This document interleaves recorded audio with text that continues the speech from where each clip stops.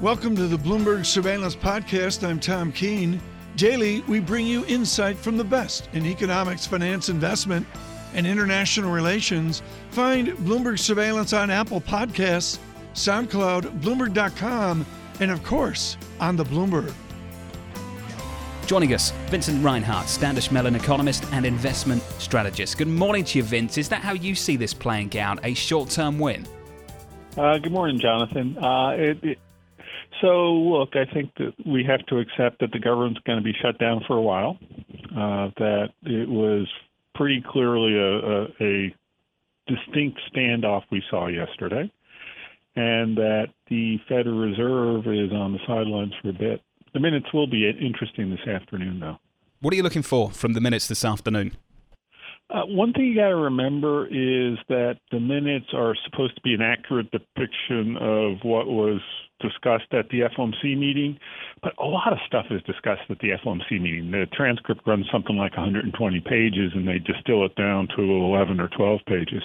In those minutes, therefore, there's some selectivity in the week or two after the meeting to nudge the boat in a better direction. Chair Powell came off a little tone deaf in the press conference. They'll try to fix it in the minutes. So you'll see him more responsive to financial conditions. You'll see him more worried about the world and emphasizing the range of views on appropriate monetary policy. Jim It's going Bullard, to be a bigger tent. in an interview in the Wall Street Journal today, Jim Bullard saying we're bordering on going too far on rates and possibly tipping the economy into recession if rates are lifted. Vince, what do you think of that, the idea that we're one rate hike away from a policy mistake at the Federal Reserve? So first thing I would say is I believe in market economies. I don't think they're so fragile that if you get a quarter point wrong one way or the other, you are headed to the abyss. And so I hope that, the world works better than that. Second, remember that President Bullard has had a view consistently over the last 5 years or so that it's not possible to predict where rates are going, and so your best estimate of where the neutral rate is where it is right now. And so he could have repeated the concern he expressed in the Journal this morning just about any time over the last several years. So I'm not sure that's news. Vince Reinhart, in the minutes, there's these key words: some, several members. Several, this, John, it's like you and me, some, several. Vince Reinhart, how is several different with Chairman Powell versus several with Yellen, Bernanke, and back to your time with Chairman Greenspan? I mean, is there an active discussion that Chairman Powell listens to, or is he alone as Greenspan was alone? So I would say first thing, the minutes drafters, and remember, Tom, I signed the minutes for 6 or 7 years. He used a quill, John. It was with a quill with ink, dipped in. Candlelight and a quill. Try to be consistent across time, and so probably everybody still has that dog-eared cheat sheet on parchment paper, I would say, that gives the translation of some and several and a couple and a few. So I don't think that's not a part of the minutes. Question is how consultative is Chair Powell relative to other of his predecessors? My bet is pretty consultative. He comes from a background, from a Bush Treasury, from the private sector, from a think tank, in which you get along by getting along, and he often said, hey, I'm not an economist. That means he listens to economists. So I would suspect that he does talk a lot. I think the concern you should have is he talks a lot to people who are just like him, that he had a material influence in hiring the last 8 bank presidents. The board appointments are relatively, similar to his. They're basically rebuilding the Bush Treasury. And so there's a question of how much diversity of opinion there is at the, in FOMC discussions. That's always a risk. Well, Vince, being able to listen to the committee is important. Being able to present what the committee thinks coherently and consistently is something altogether different. And I see a chairman that's really struggling to do that. We seem to have flipped from one view to another, and the emphasis every time he speaks seems to change. Do you think the chairman's struggling in the early part of his tenure, Vince? So I think the chairman's issue, and he has an ambition to explain monetary policy as clearly as possible. His audience is not Bloomberg or the Wall Street Journal. It's the readership of USA Today. And the problem is when you try to simplify the message to a few key points, you're going to leave some stuff out. And global financial markets will very quickly remind you what you left out. And so I don't. I think there is an issue of how much financial market experience there is at the top of the house. When you think about the leadership of the Fed, and I think there's also a sincere desire to keep it simple. But keeping it simple may mean you kept it too simple. How important is January 30? I mean, it's changed, I know, in 6-8 weeks, et cetera. But Vince Reinhart, we're 10, 12 days away from January 30, whatever the math is. It's more than that, 15 days, whatever. But Vince Reinhart, how important is this January 30th meeting become? So it's important in a couple ways. One is it's how will he handle a press conference now that he'll be doing 8 of them a year.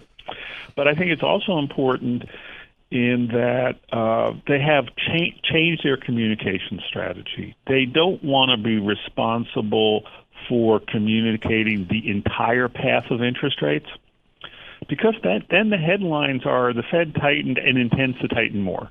They want to be able to say the data drove them to raise rates this meeting.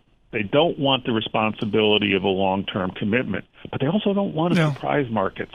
So the question is, do they lean into tightening in March, or do they signal that they are pausing? That's the big question for January. This has been wonderful. Vincent Reinhart, thank you so much for the briefing with Stanley, Mellon, and of course, for years, even decades, with the Fed, serving as head of research for Chairman Alan Greenspan as well.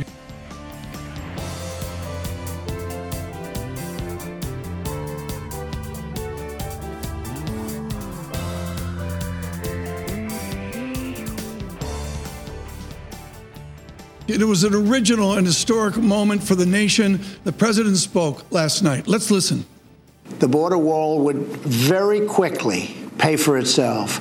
The cost of illegal drugs exceeds $500 billion a year, vastly more than the $5.7 billion we have requested from Congress. The wall will also be paid for indirectly by the great new trade deal we have made with Mexico. The President of the United States, and of course, Speaker Pelosi and Senate Leader Schumer speaking after the president last night. He is a Democrat from Texas, but that barely describes his visceral understanding of the border. There is no one I know in America more linked to Laredo and the border east and west than Henry Cuellar of the 28th District in Texas, and of course, the Democrat and conservative Democrat, I might point out, from Texas. Mr. Cuellar, I am thrilled that you're with us today. What does President Trump get most wrong about what the people on the border want? Well, first of all, he makes it sound like it's a crisis and a very difficult place to live. If you look at the latest FBI stats, and I've looked at them for years, it's the same thing. When you look at murder rates, crime rate, violent rape, assaults, and all that, the border crime rate is lower than the national crime rate. In fact, if you look at Laredo, my hometown, on the border, that murder rate is about 2-3 times lower than Washington, D.C. So when the president leaves tomorrow to the border, the most dangerous thing he's going to see is when he leaves Washington to go to the border. Again, you have a visceral understanding with this, with the history of your parents, with the history of a Laredo. And folks, Laredo isn't Marty Robbins' song, just to get it straight. Laredo is a huge depot for trade in America now. It's completely different than the stereotype. we're going to have funding, and this is Axios, Mike Allen just reporting moments ago, OMB is talking to Pentagon about a military funding of this project. How would you respond to having the Pentagon come down and do this infrastructure project for your Laredo?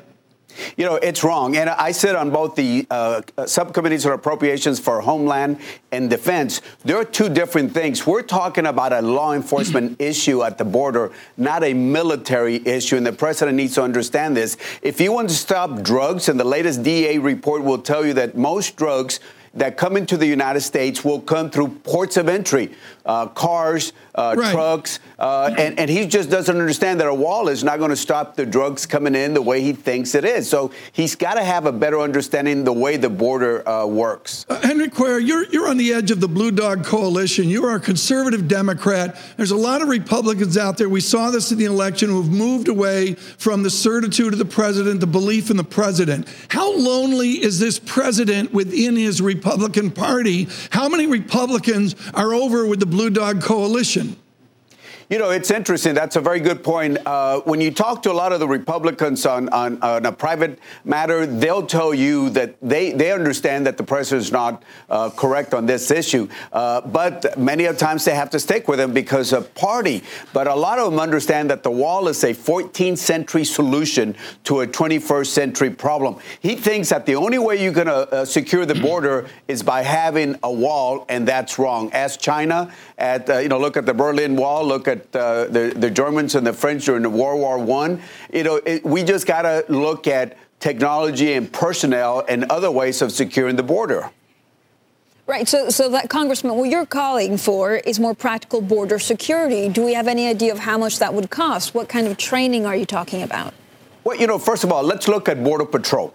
We're now 2,000 Border Patrol short from the highlights that we used to have. 2,000 Border Patrol. So what does the administration do? They put a $296 million contract to hire Border Patrol, to show them how to hire Border Patrol. In fact, they just hired with $14.8 million. They hired 2 new Border Patrol. Now, maybe one of them is Captain America. I don't know. But if you're going to spend that much money, you better get something good for that money. So we got to hire Border Patrol. We got to give them the equipment. The military has a lot of technology that works very well. A lot of the tech companies out there have the latest technology that works very well. But again, we can't play defense on the 1-yard line called the U.S.-Mexico border where we spend over $18 billion. We got to expand that, work with Mexico, with Central America. A couple years ago, if I can say this briefly, we added $14 million to help Mexico secure the border with Guatemala. Did you know with that amount of money, they were able to stop over 220,000 people a year, people that would have come to our border. So we got to be smart on how we secure the border. Congressman, what kind of changes would you also make to the American detention system? Well, again, the detention, one of the things I've done is I make sure that there's transparency, make sure that, if somebody ends up in the detention, that we treat them with dignity and respect. But again, it's important to know that detention is a deterrent. We cannot have catch and release. And I know that some of my Democratic Party don't like detentions. But again, you got to have some detention beds, because if somebody comes in, you got to be able to hold them and then send them back. Congressman, I want to stretch from Laredo up to the 16th district in El Paso and Congresswoman Escobar's district as well. That's the span and the reach. That's the emotion that the president talks about. Speak to liberal Democrats about their belief on the wall. What do liberal Democrats get wrong? The cushy Democrats of California, even the president up on Fifth Avenue in New York, what do they get wrong about a liberal approach to our immigration and border activity? Well, again, without due respect, I think the extreme right and the extreme left don't understand the way the border works, without due respect. Some people want open borders. I don't believe in open borders. I want to have law and order at the border. And we have that. Like I said, our areas are very safe. Do we have problems? Of course we do, but it's safer than many other places. But the bottom line is, you got to have some sort of deterrence. You cannot just open up the border to anybody coming in. And if you're going to have a wall, and I say that to certain people, a wall, I've asked this question to all the Border Patrol chiefs since Bush, Obama, and Trump, and I've asked them, how much time does a border wall buy you? Quote, this is from all of them. A few minutes or a few seconds. So are we going to spend billions of dollars to spend on a wall? Or do I spend $100 and buy you a ladder that can jump people over that fence? One final question. I know, Dr. Cuellar, that the only reason you got elected is your affiliation with the University of Texas and with Texas A&M as well. Folks, that is just in Texas. You don't do that. And yet, Mr. Cuellar did it as well. What does it signal to Texas that Apple Computer is going to drop another X thousand of bodies into Austin, Texas? What does that signal about Texas capitalism? You know, let me tell you, Texas some years ago was creating about 1/3 of all of the private jobs in the country. 1/3. We were just growing. So we got trade is important to our area. Energy is very important. Oil and gas is very important to our area. But now the tech, if you go to Austin, and I used to work there as Secretary of State and as a state rep, I've seen Austin now become a hub for technology, for new startups. And so that means a lot. They just got to work on the transportation because it's got a little congested in Austin. Congressman, thank you so much. Henry Cuellar of the 28th District in Texas. Thank you for joining us this morning. Thank you so much.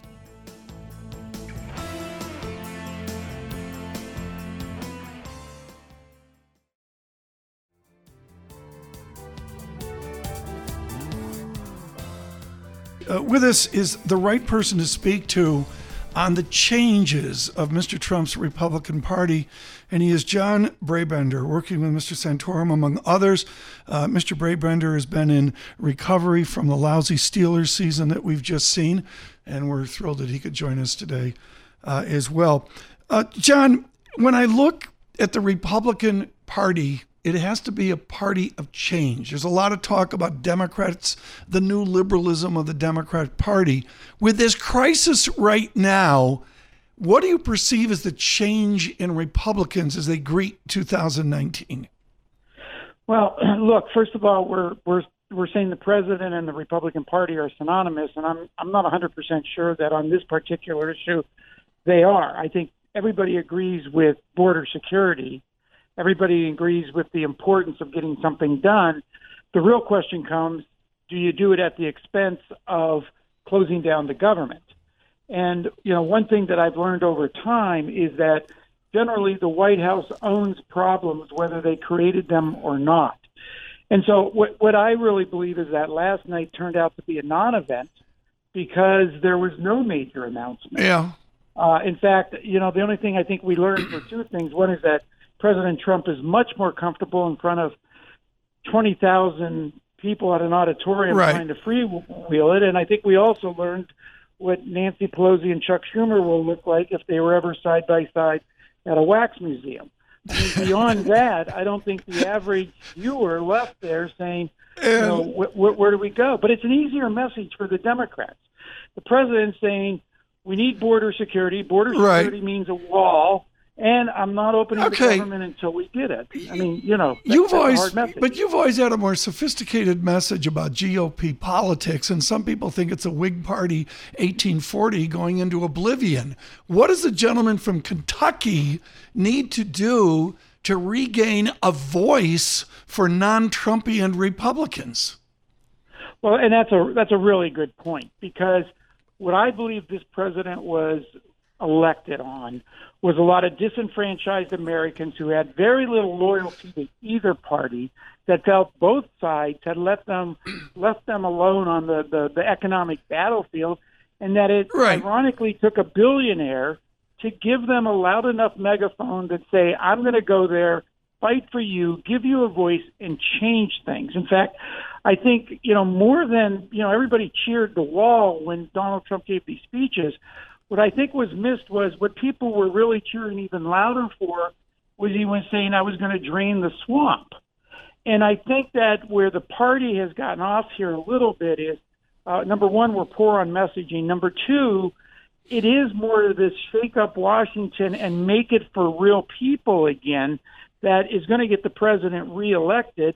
And honestly, I'm not sure that they go to bed at night worrying as much about the wall as they do about their next paycheck, and fuming over the fact that Washington politicians and Washington insiders seem to have a lot of benefits and privileges that they don't enjoy. So, John, let's talk about the classic gridlock we have right now. Typically, it's tension elsewhere that breaks the gridlock. Where does the tension come from? Is it the lines at the airport? Is it the employees that don't receive their paychecks? Where does it come from?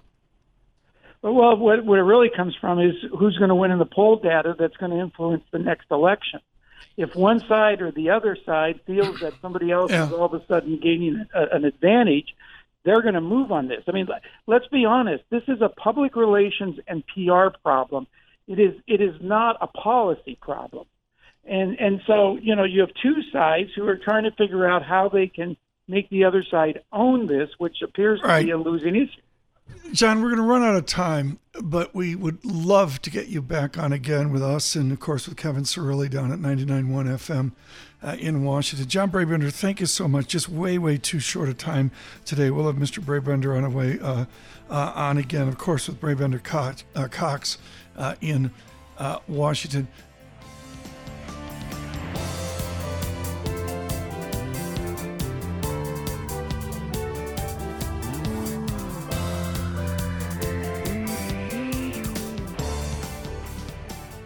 This is a joy. We'd like to see her every 90 days. We don't. Betsy Graseck. I'm just happy we have an adult in the room after the morning we've had so far. Betsy Graseck of Morgan Stanley. And everybody on the sell side has their own style. Ms. Graseck's style is to do pristine work on the banks involving a lot of analysis, math, and numbers. In the mathiness of Betsy Graseck of Morgan Stanley with your team, what's the mathy number that sticks out right now for the banks? Loan, or what's the math thing that matters right now? The math thing that matters for the stocks is that they are pricing in recession level valuations.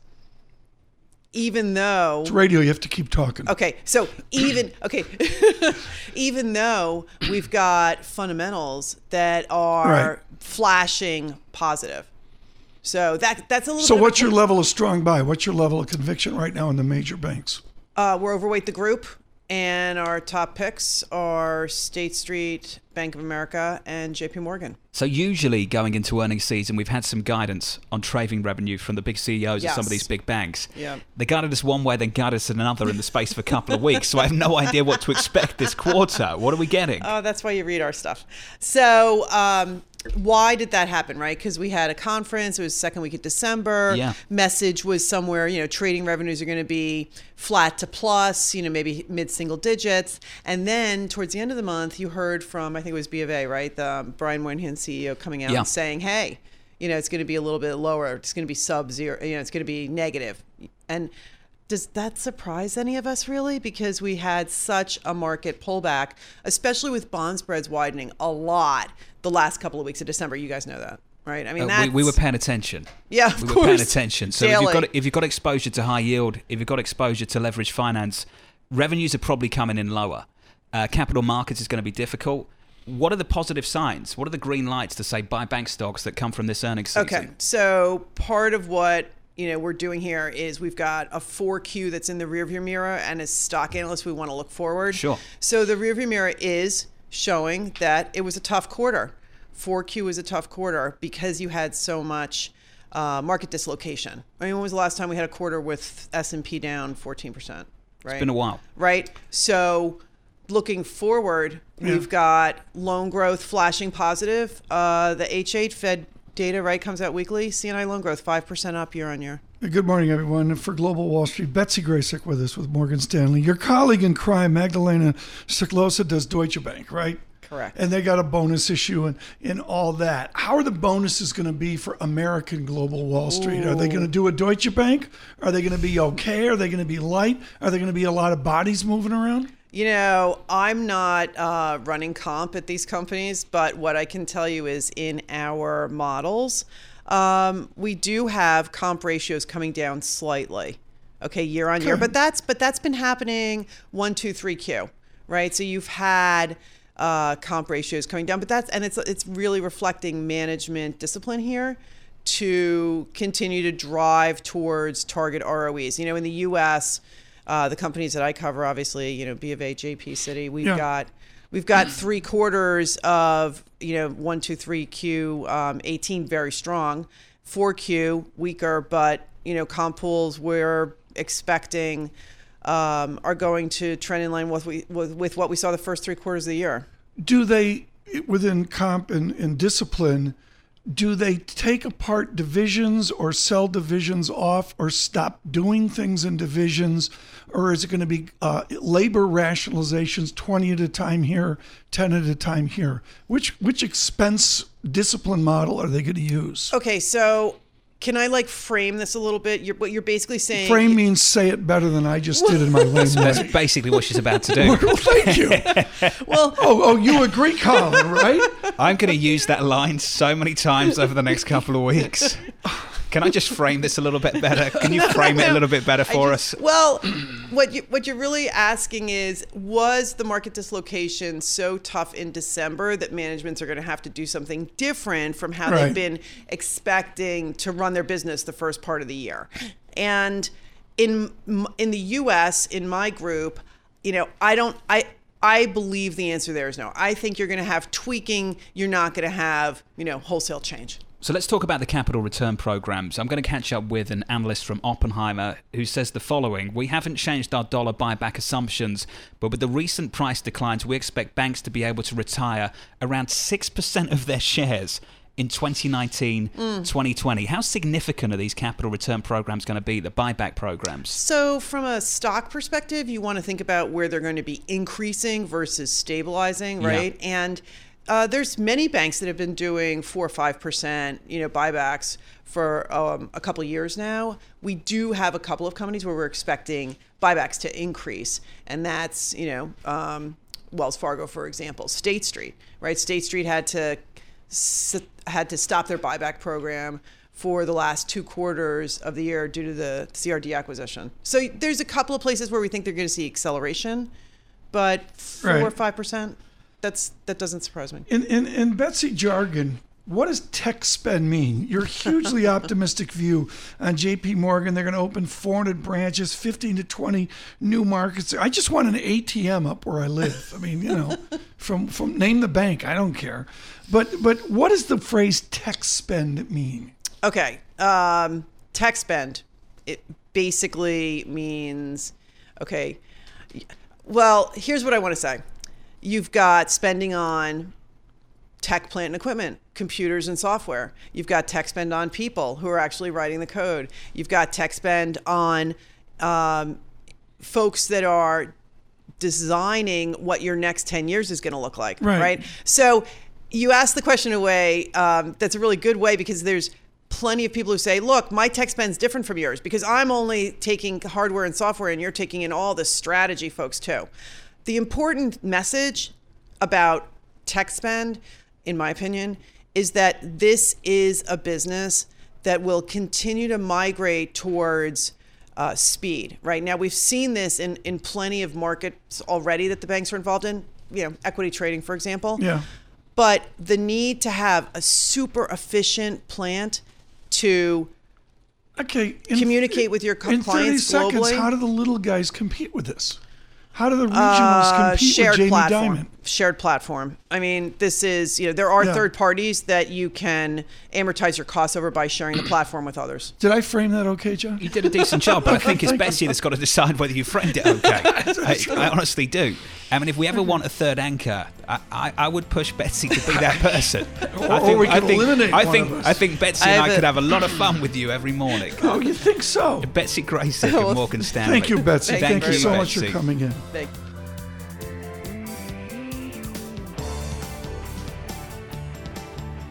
Thanks for listening to the Bloomberg Surveillance Podcast. Subscribe and listen to interviews on Apple Podcasts, SoundCloud, or whichever podcast platform you prefer. I'm on Twitter at Tom Keene. Before the podcast, you can always catch us worldwide on Bloomberg Radio.